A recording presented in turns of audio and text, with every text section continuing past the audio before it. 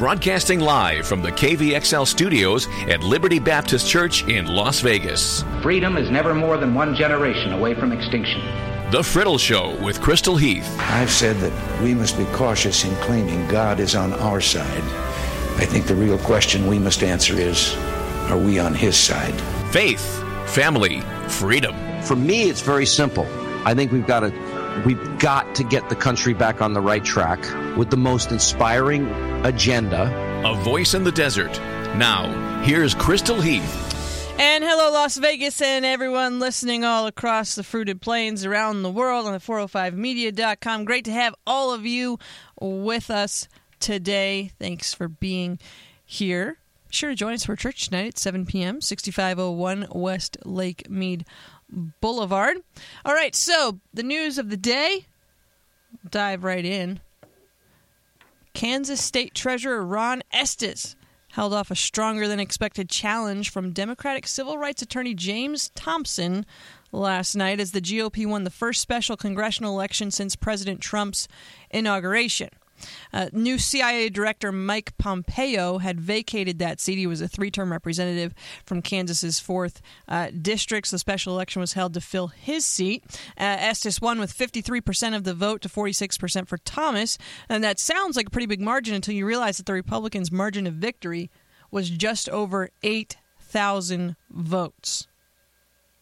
Now, contrast that to the fact that Pompeo won re-election in November by 31 percentage points and 85,000 votes. And that paints a little bit of a different picture. So while many are hailing this as a victory and vindication of Trump's presidency, I would be more cautious when you look at the actual numbers and the difference between what Estes won by and what Pompeo won by just in November.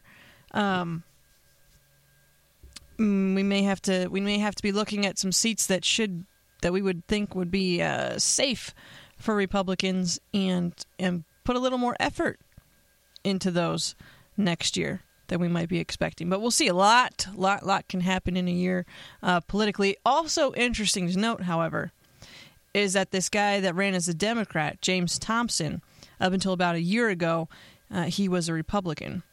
So Democrats picked a converted Republican, if you will, and ran him trying to win that seat. So that may have, I'm sure, factored in to some degree, but still very interesting to me that it was that close.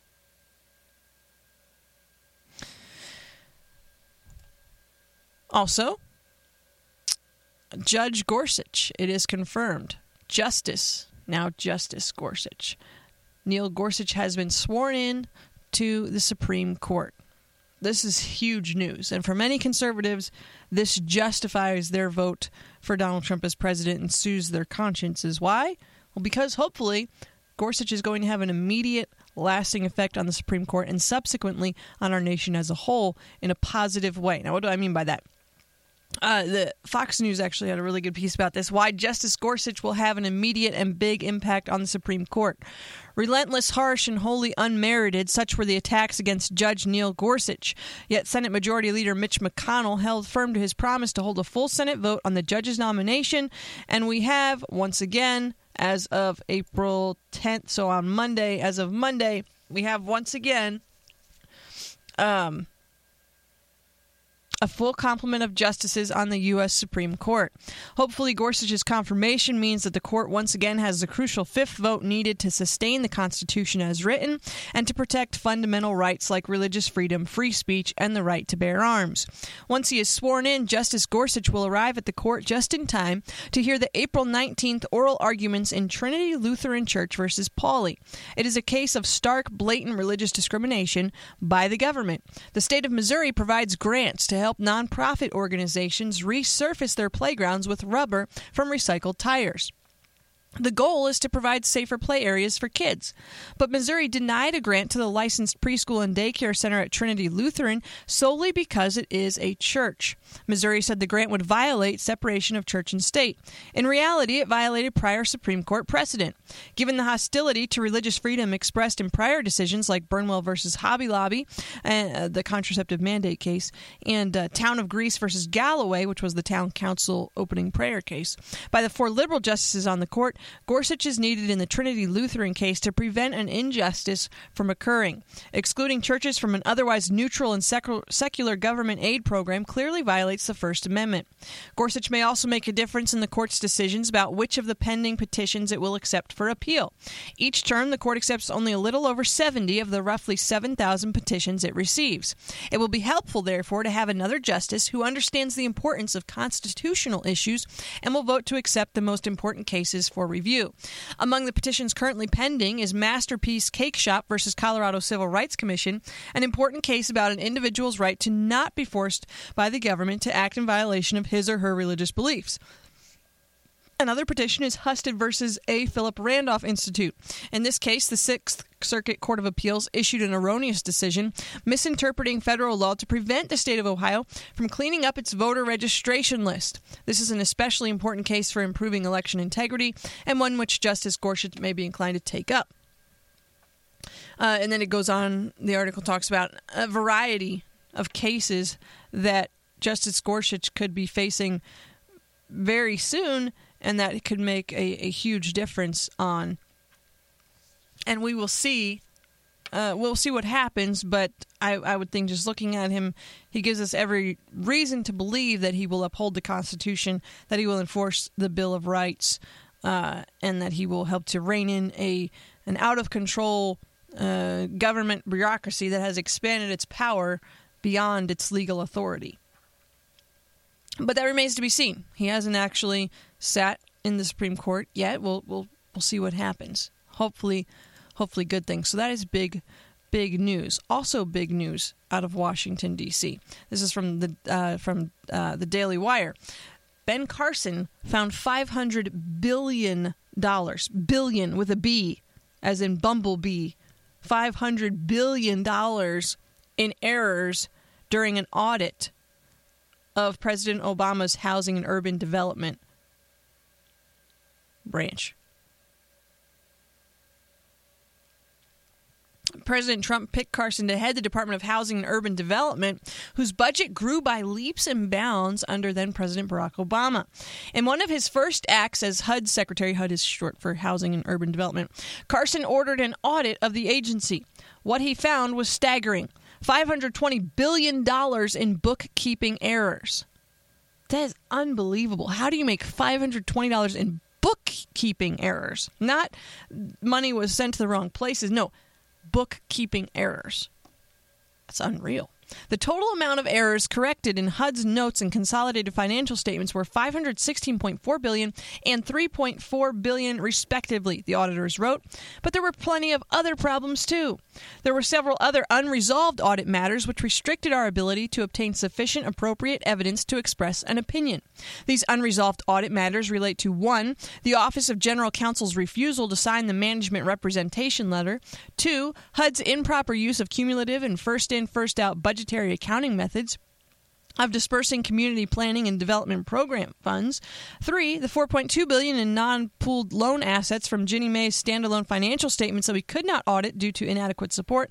4, the improper accounting for certain HUD assets and liabilities. And 5, material differences between HUD's subledger and general ledger accounts. This audit report contains 11 material weaknesses, 7 significant deficiencies, and 5 instances of non-compliance with applicable laws and regulations. The same problems were detailed for each of the last 3 audits, and the auditors say the continued problems were, quote, due to an inability to establish compliant control environment, implement adequate financial accounting systems, retain key financial staff, and identify appropriate accounting principles and policies. So essentially, these independent auditors were like, yeah, this is completely messed up. These people knew nothing about what they were doing. They just use really polite, politically correct words. They didn't have appropriate accounting principles and policies. Do you think that would work? Like if I say I owed the IRS $500 billion, and I just was like, well, it was an accounting error because I failed to identify appropriate accounting principles and policies. No, that would not work. And by the way, when it says HUD lost $500 billion, just kind of the books were wrong. That $500 billion wasn't like printed on a machine and then handed to them. No, that's taxpayer dollars. That's money that you worked for, that you earned. That then President Obama's HUD just, bookkeeping errors. So, look for Ben Carson to get out his scalpel. I always can never say that word. And start operating over at Housing and Urban Development, because there's clearly a lot of work to be done there. All right, let's take a break. When we get back, I'm going to have my main segment for this show. It's going to be a long one. It's going to be about isolationism. And it's something I've been wanting to talk about for a few days now, just haven't been able to get around to it. And if you have ever listened to Ray Comfort, you know why I haven't been able to get around to it. So, we're going to go to King of the World from Natalie Grant. We'll be back in just a minute. You're listening to KVXL 101.1 FM Experience Liberty Radio in Las Vegas. And welcome back. You're listening to The Fertile Show on KVXL 101.1 FM Experience Liberty Radio in Las Vegas. All right, warning. This is going to be a long segment right now because I have a very in-depth, if you will, topic that I want to cover.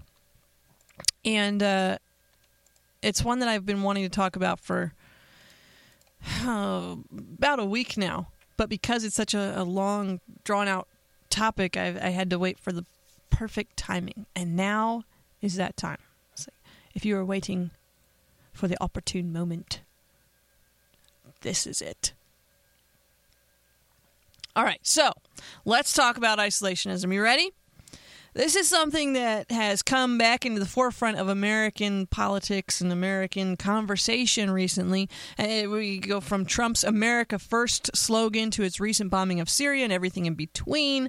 So what we're going to do is we're going to start with the really simple aspect of this, and then we're going to move into some of the more complex history of isolationism. Are you ready? Okay. So basically, this all started because you had isolationists and you had internationalists. These two groups still exist today. Hardcore isolationists are those who would say, look, America is our home. And remember, I'm just putting this in very basic, simple terms, okay? It's more complicated than this, but I'm just trying to boil it down here.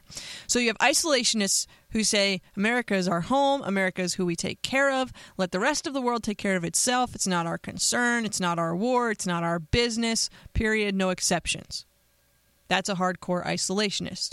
Then you have hardcore internationalists who say that everything that happens in the entire world is our business as the United States, and we have a responsibility to every person on the planet for everything that we do, whether that be our emissions and global warming, or in whatever is the next war that comes along. It is our fault. It is our business to be involved. Now, personally, I think that there are very few people today that fall into the category of either hardcore isolationism or hardcore internationalism. I just don't think that there are. Most individuals tend to lean toward one side or the other, but they make exceptions. Because there are arguments on both sides that can be made. So we've got children being kidnapped and brutally raped and murdered by Boko Haram in Africa. Is it our job to go and help them? And if we don't, will anyone else? What about the innocent Syrians whose own government is using chemical weapons against them? Is it our job to go and help them? And if we don't, will anyone else? But then comes the most troubling question of all. And this is where the chips fall, if you will.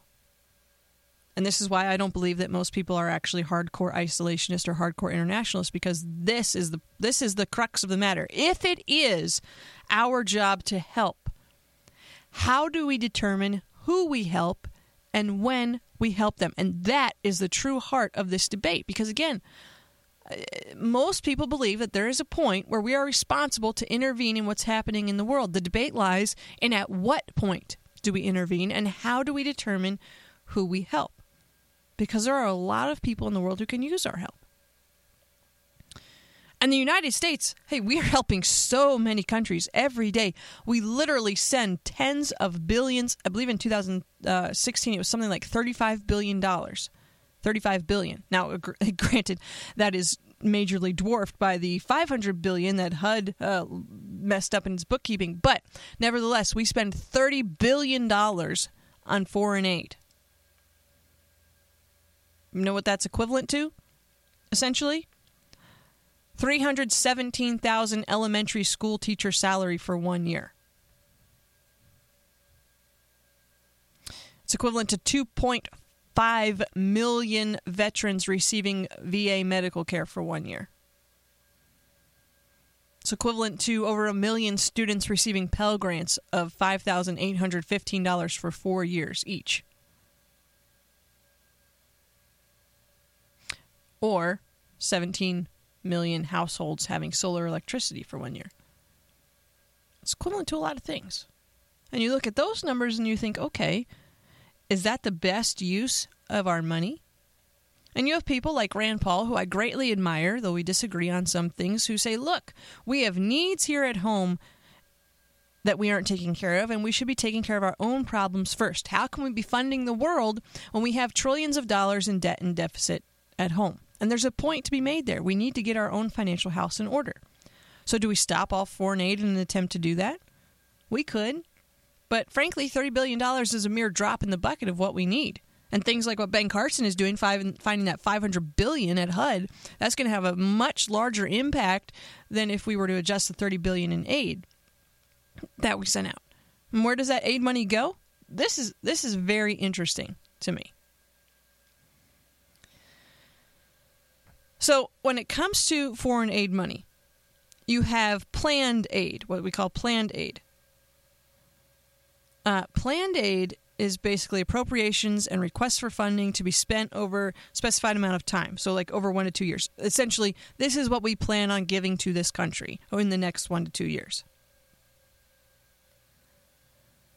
Then there's obligated aid, which I'm not going to try and explain that right now, but essentially these are things that we are definitely going to be making, but we haven't necessarily made yet. Then you have dispersed aid, which is what we've actually sent to this country, okay? So there's 3 different levels of aid. Now, in planned aid, Israel is by far the country that we are planning to send the most aid to. Israel is on the books for $3.1 billion. But if you look at what we've actually dispersed, our current dispersed aid, and I believe this is either for 2016 or for this year. I'm sorry, I'm not sure. Is $1.3 million. Now, I'm sorry, this is for 2016. So this was for 2016. So for 2016, our planned aid was $3.1 billion. What we actually sent to Israel, $1.3 million. Then, second largest country that we send aid to is Jordan. Our planned aid for Jordan, $1.48 billion. So basically half of what Israel gets. What we actually sent to Jordan, $393 million in dispersed aid. You're going to catch on to a trend here. 2016, third largest country where we had planned to send aid, Egypt, $1.5 billion. What we actually sent them, $53.8 million. Fourth country, Afghanistan, planned aid, $1.3 billion. What we actually dispersed to them, $665 million. Then comes Pakistan. We planned to spend $945 million. We sent them $383 million. And then the numbers start to drop off from there. But what I find interesting is, you remember that Israel was at the top of our list, that we plan to send them $3.1 billion, more than twice as much as any other country that we send foreign aid to. But what was actually dispersed to them? $1.3 million in 2016. What was dispersed to Jordan? $393 million. What was dispersed to Egypt? $53.8 million. And what was dispersed to Afghanistan? $665 million. What was dispersed to Pakistan? $383 million. To Israel? $1.3 million.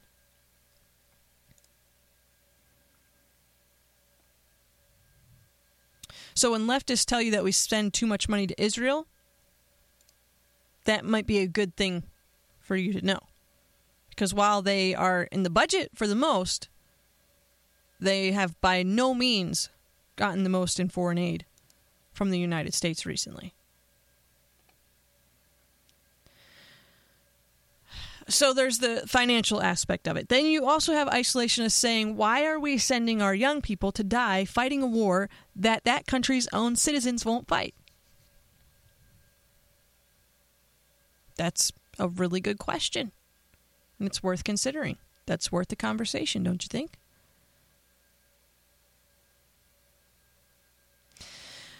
So where did this whole thing begin? Where did this concept of isolationism, of we just take care of our own and that's it? Where did that come from? And then where did this view of that we are responsible to the entire world for all the things that have ever happened, where did that come from? And believe it or not, it came with President Woodrow Wilson, largely. Ironically, Wilson was elected as the man who kept us from war. That was one of the campaign slogans, the man who kept us from war. And within 70 days of his second inauguration, that completely flipped. He changed to a wartime president.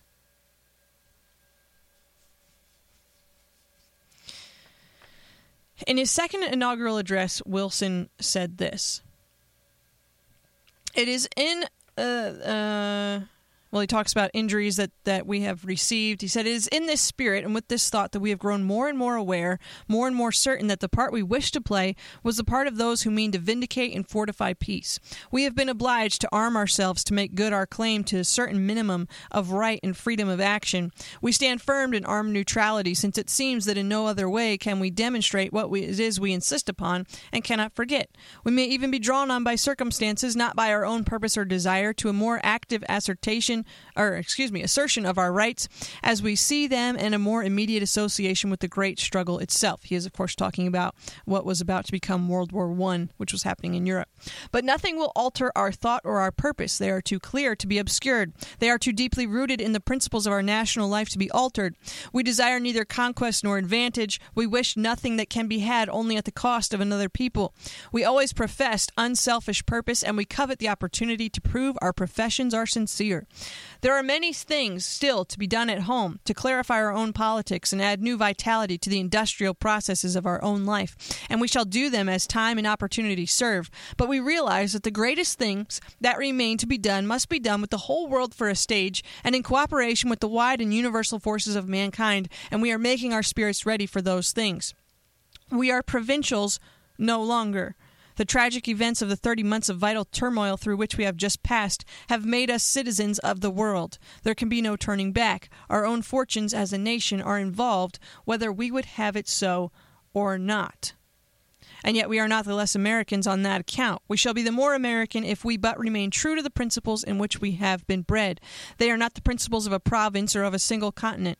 We have known and boasted all along that they were the principles of a liberated mankind. These, therefore, are the things that we stand for, whether in war or in peace, that all nations are equally interested in the peace of the world and in the political stability of free peoples, and equally responsible for their maintenance.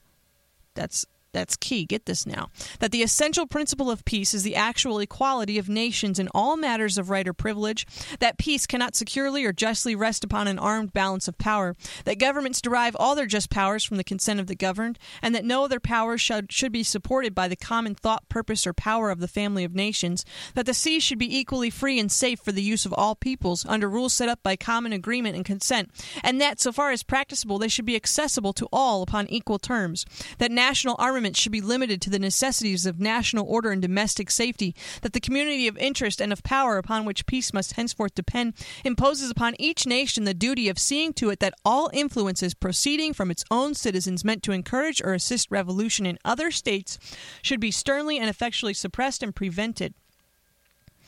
I need not argue these principles to you, my fellow countrymen. They are your own part and parcel of your own thinking and of your own motives in affairs. They spring up native amongst us. Upon this as a platform of purpose and of action, we can stand together. And it is imperative that we should stand together. We are being forged into a new unity amidst the fires that now blaze throughout the world. In their ardent heat we shall, in God's providence, let us hope, be purged of fraction and division, purified of the errant humors of party and of private interest, and shall stand forth in the days to come with a new dignity of national pride and spirit. Let each man see to it that the dedication is in his own heart, the high purpose of the nation in his own mind, ruler of his own will and desires. So that was his second inaugural address.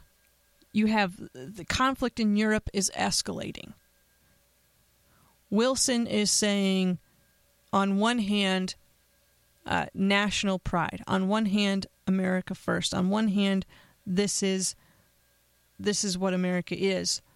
But you can see in his inaugural address where he is starting to shift, that he's moving towards internationalism, and that this shift would eventually lead to the forming of the League of Nations and Wilson's drive for world political stability, which he talks about in this inaugural address, of having essential principles of peace being enforced throughout the world.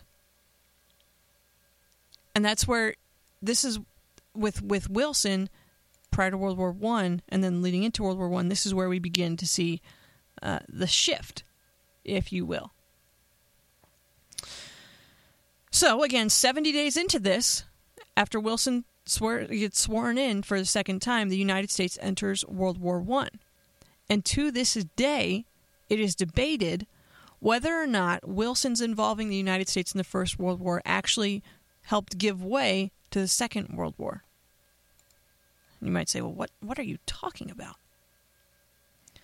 Well, the Cato Institute has an excellent and very lengthy piece that explains all of this. So I'm gonna try and go through just bits and pieces of this quickly. It's a guy named Jim Powell wrote this for them.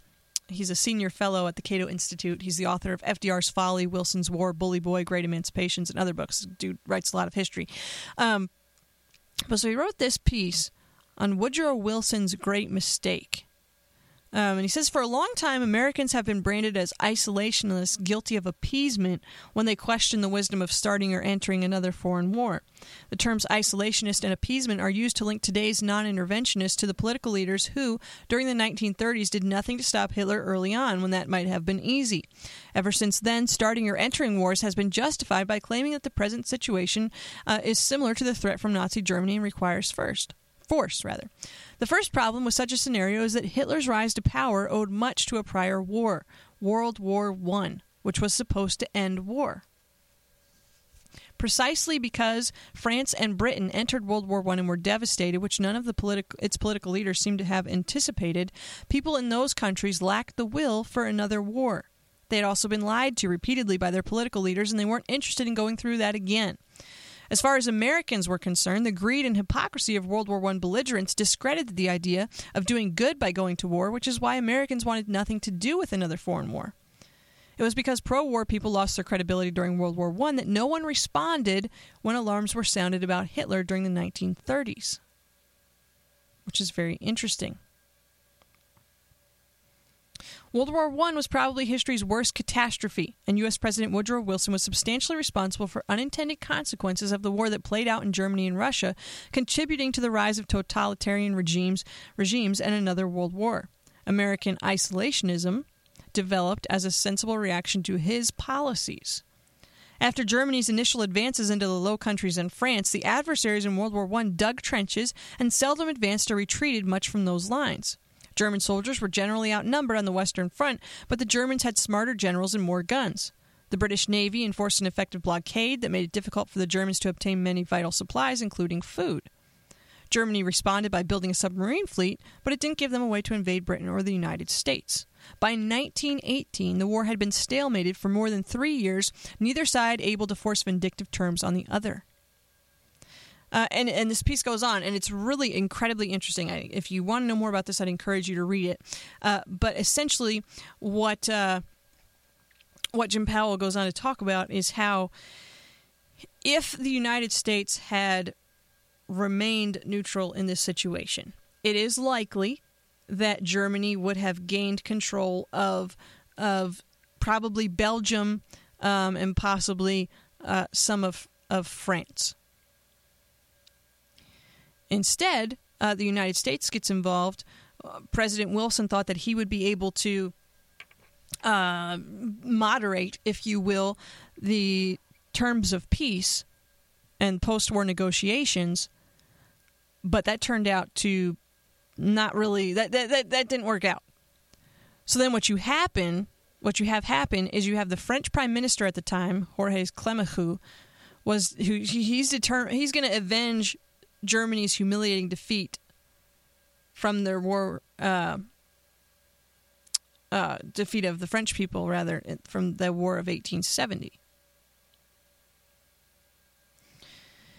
And since World War I took place on French soil and the French suffered 6 million casualties, this guy made sure that the treaty they signed obligated Germany to pay huge reparations and surrender assets including coal, trucks, guns, ships, private property, the German government's property. Essentially, they just destroyed Germany's infrastructure and left Germany crippled. Now, so you take these vindictive surrender terms, which some will argue were made possible by America's entry into the war, and this, in Germany, triggered a dangerous nationalist reaction. So Germany, this quote-unquote treaty, this peace terms, just completely cripples Germany. The German people are broken. And from that brokenness, in comes this insignificant corporal named Adolf Hitler, who's able to recruit several thousand Nazis.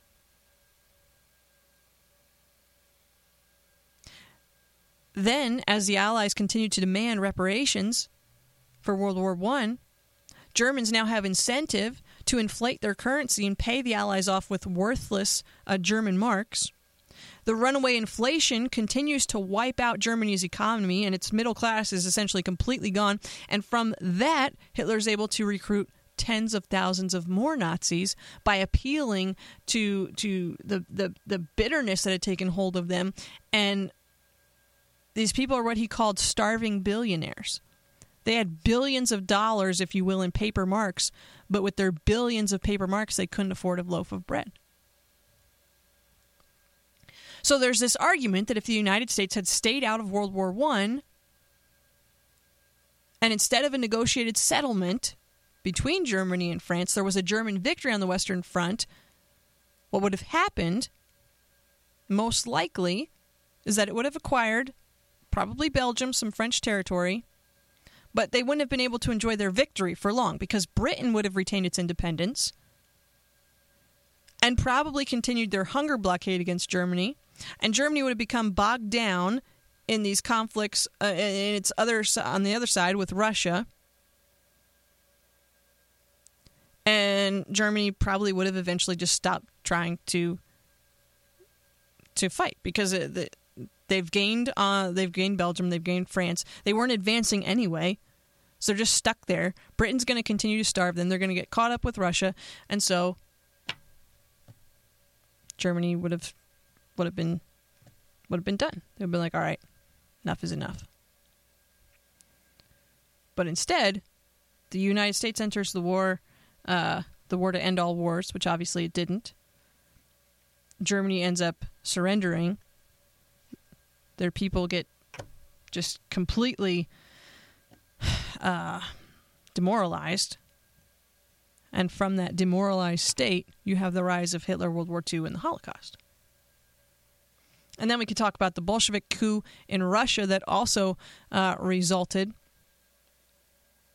But I don't have time to get into that. But there were a lot of things that happened as a result of the United States entering World War I that weren't necessarily good things. And so history begs the question, did the United States intervention in World War I in some way lead to World War II?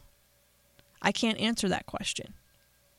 I can explain to you some of the historical ramifications of the United States entering World War I, but this is where a lot of that isolationism, this is where this came from. So I'm just trying to give you the history of where what led to this thinking. And what we can unquestionably learn from any war, regardless of our reason for entering it, is that war always has unforeseen consequences. Always has unforeseen consequences. So you have all this happen with World War I. Then you get to the late 1930s, and now World War I is over. Americans are not knowing why we even got involved. You have the Nazi Party rising in Germany. You have what appears to be another world war brewing under the surface, and tensions in Europe are increasing again. And in the late 1930s, most Americans were like, no way. They want to stay out of war in Europe. They want nothing to do with it. And so in the fall of 1939, there were some students from Yale University who formed the America First Committee. Members included future Supreme Court Justice Potter Stewart, future Yale President Kingman Brewster, future Peace Corps Director Sargent Shriver, and future President Gerald Ford.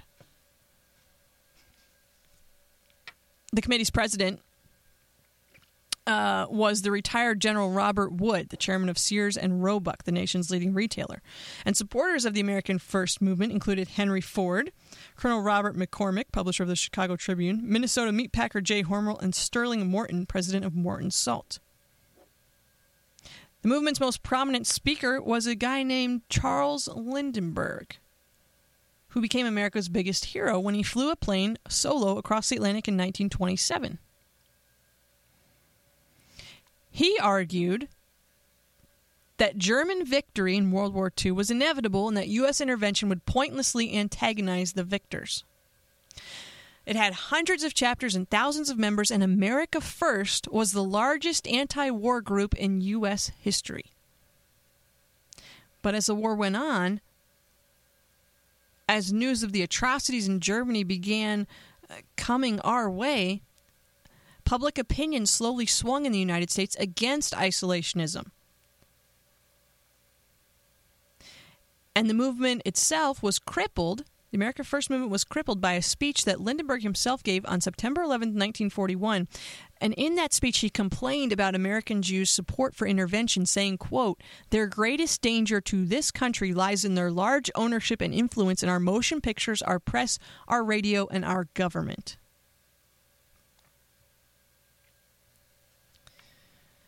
Hard to believe someone would say that, isn't it? Hard to believe that someone so revered in American history would say that.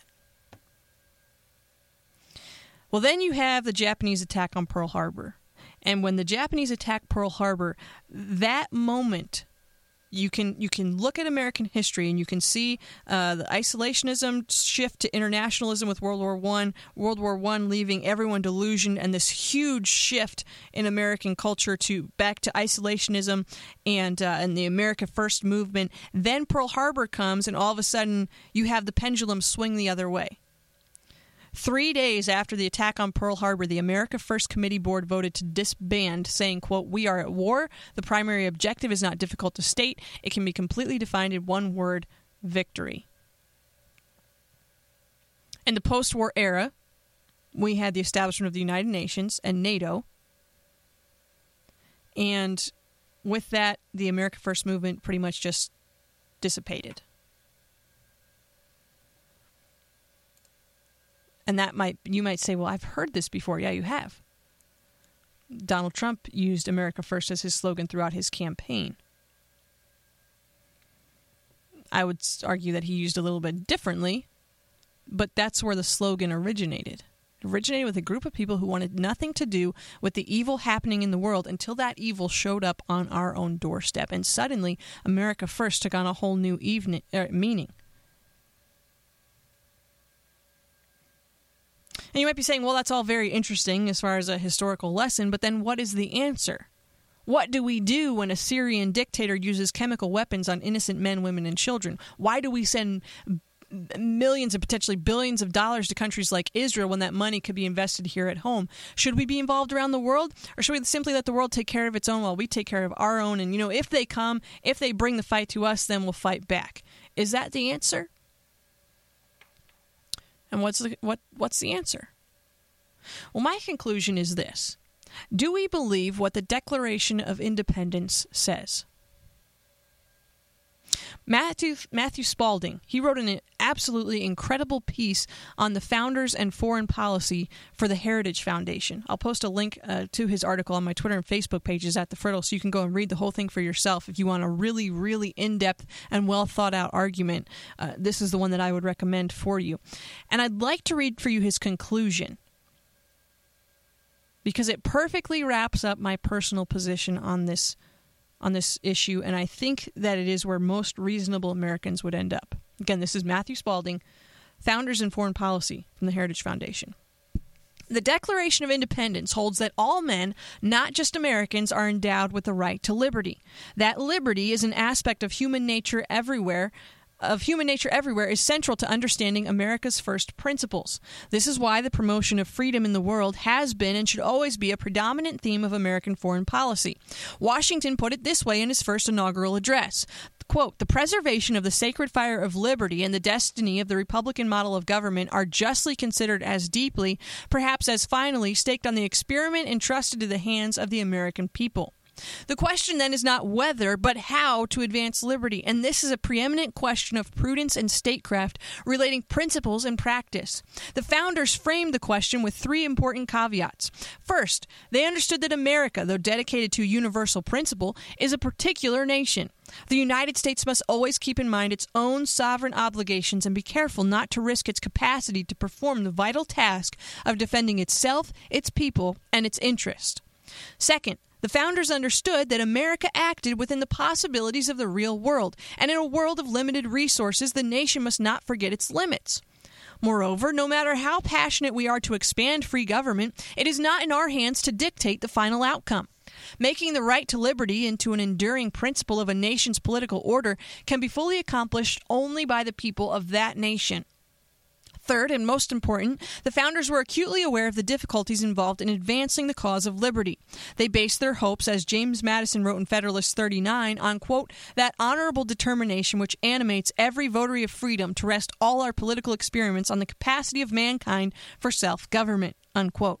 Liberty is not just about holding an election now and again. It is also about establishing stable constitutional government and the rule of law, upholding majority rule, and securing civil and religious liberty.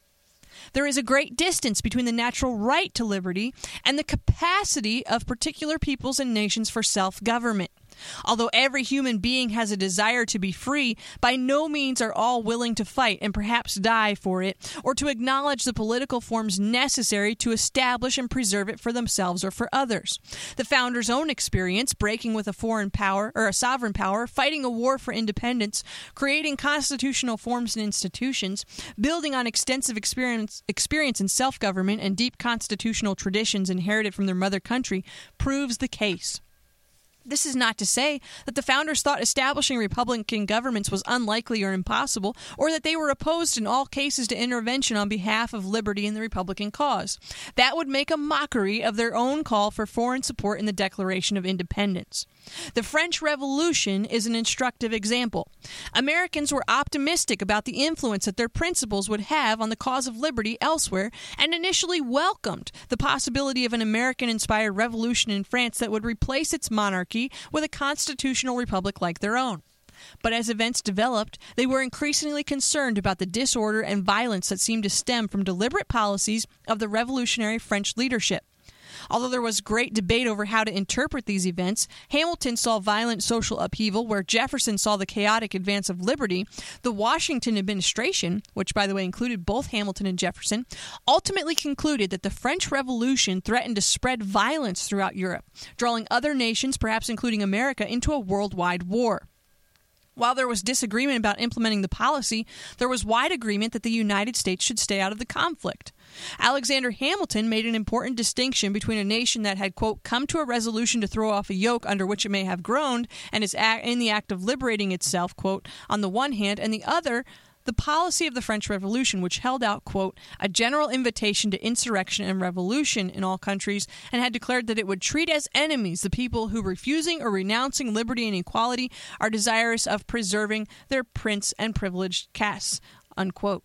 In the former case, it would be justifiable and meritorious for another nation to offer assistance, as France had supported the American cause.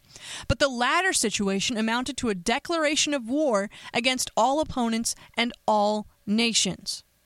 Likewise, Washington made important distinctions when it came to the French Revolution. He stirringly proclaimed to the French minister in 1796 that, quote, my anxious recollections, my sympathetic feelings, and my best wishes are irresistibly excited whensoever in any country I see an oppressed nation unfurl the banners of freedom, unquote.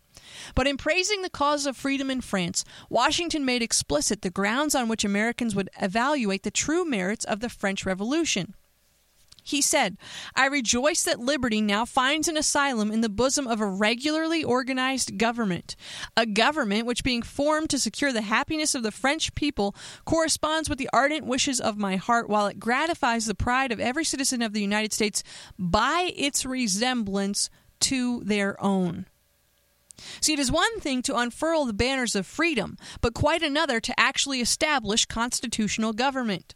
The founders fervently welcomed opportunities to promote liberty in the world, but they judged those opportunities in light of America's legitimate national interests and obligations, and recognized that the success of liberty ultimately required stable institutions of constitutional government, what today we often refer to broadly as liberal democracy. Likewise, while it is important to understand the universal and even revolutionary implications of our principles, as a nation with sovereign responsibilities, it is not our objective or our responsibility to intervene in every case when our principles are invoked or to impose liberal democratic forms on the rest of the world. When opportunities for advancing liberty arise, the United States is entitled, even obligated, to make prudent distinctions about commitments, such as cost, time, and manpower, relative to our interests and sovereign responsibilities, including the larger cause of liberal democracy. The principal duty this nation has toward the world is to remain strong and independent so that the United States can maintain the freedom to advance and, when necessary, defend freedom in the world. The founders sought to advance liberty not directly by imperial expansion or by using force to change under other nations, but indirectly, even secondarily to our primary obligations and interests as a nation. America should promote and assist democracies and even prevent others from intervening with or imposing non-democratic governments, implied in the Monroe Doctrine when the United States agreed not to intervene in Europe in exchange for Europe's not establishing European-backed monarchies in South America. Otherwise, with strong encouragement and general support for the spread of liberal democracy, it should let particular peoples determine their own fate. This approach reflects our historical understanding of how best to uphold and vindicate the universal principle of human liberty. This is the meaning of John Quincy Adams' famous speech delivered to Congress on July 4th, 1821. The son of President John Adams, he was at the time Secretary of State and would help author the Monroe Doctrine and would be President of the United States in less than 4 years' time. The address is a wonderful statement of American principles in history, focusing on America and the world. Consider this key passage. Wherever the standard of freedom and independence has been or shall be unfurled, there will be her heart, her benedictions, and her prayers be. But she goes not abroad in search of monsters to destroy. She is the well-wisher to the freedom and independence of all. She is the champion and vindicator only of her own. She will recommend the general cause by the countenance of her voice and the sympathy of her example. She well knows that by once enlisting under other banners than her own, were they even the banners of foreign independence, she would involve herself beyond the powers of extrication in all the wars of interest and intrigue, of individual variance, envy, and ambition, which assume the colors and usurp the standard of freedom. The fundamental maxims of her policy would be insensibly changed from liberty to force. America's glory is not dominion, but liberty, Adams concluded. Her march is the march of the mind. She has a spear and a shield, but the motto upon her shield is freedom, independence, peace. This has been her declaration. This has been, as far as her necessary intercourse with the rest of mankind would permit, her practice. America is an empire, but not of servitude or of mastery. It is, as Jefferson once said, it is an empire of liberty. The founders believed that whatever temporary advantages might be lost by following a foreign policy of interest guided by justice would be richly repaid over the course of time. The practices of other nations following America's example in foreign as well as domestic affairs would lead to a structure of international relations that might achieve America's interests in security and prosperity more surely than one in which nations act unjustly in an international system marked by the pursuit of narrow self-interest. America could provide for its security and realize its interests, in short, command its own fortunes better in a peaceful and prosperous world than in a world torn by constant strife. To be sure, the founders did not think that a peaceful and prosperous world was around the corner any more than they believed that self-government would soon become the norm. America would do its part in leading by example in both foreign and domestic affairs. The great American experiment would further ennoble the American character, giving moral content to American interests in relations to other nations and peoples. The founders sought to create an independent, self-sufficient American political community in the form of a large commercial republic able to control its destiny through a foreign policy that pursued American interests guided by justice. Both the American political community and the national character depended on establishing in the mind of the people the proper relationship and distinction between America and other nations and peoples. Above all, the American character was to be republican. America would be founded and sustained not merely for narrow interests of a particular people in a particular place, but for the sake of that people's commitment to achieving civil and religious liberty for all under the rule of law. America's founders sought to define a national good that transcended local interests and prejudice. The national good included the common benefits of self-defense and prosperity that all Americans would realize by participating in a large commercial nation able to hold its own in an often hostile world. But it was only with the constitutional rule of law that the higher purpose or true national interest of America could be realized. That purpose was to demonstrate to all mankind the feasibility of self-government and the suitability of justice as the proper and sustainable ground for relations among nations and peoples. The honor of striving for domestic and international justice would give moral purpose to the American character. The United States would support, defend, and advance the cause of freedom everywhere. It would be a refuge for the sober, industrious, and virtuous of the world, as well as for victims of persecution. By sympathy and appropriate action, Americans would show themselves to be the true friends of humanity. Now again, that's Matthew Spaulding's conclusion to his piece, The Founders and Foreign Policy, which he wrote for the Heritage Foundation. It's incredibly lengthy and so good. If you are thinking through this issue of isolationism, internationalism, why are we getting involved in Syria? Why don't we get involved in other areas of the world? Why do we send money overseas? Why do we do all these things? It's because neither is correct. this is the conclusion that I've come to. Hardcore isolationism is not the answer. Hardcore internationalism is not the answer. The answer is in our own Declaration of Independence, that all men, not just Americans, are endowed with the right to liberty. Liberty is an aspect of human nature everywhere, and America's foundational principle. And that's why the promotion of freedom around the world has and always should be a predominant theme of American foreign policy. But as Spalding points out, we cannot get involved in every conflict. It wouldn't work. We would be everywhere at all times. We can't be the world's police officers, but that does not mean that when the opportunity to advance liberty and to support a Republican form of government presents itself, that we have not only the opportunity, but also the obligation to assist the cause of liberty throughout the world. But that in doing so, we must first always count the cost, that it should never be something that is entered into lightly, whether that be in matter of war or in financial support. Everyone always thinks of foreign intervention as being something where we're sending people with machine guns, but that's not. We spend so much money on foreign aid, period. We need to count the cost not only when it comes to going to war, but when it comes to foreign aid as well. So the answer, whether isolationism or internationalism is correct, the answer, I believe, is neither.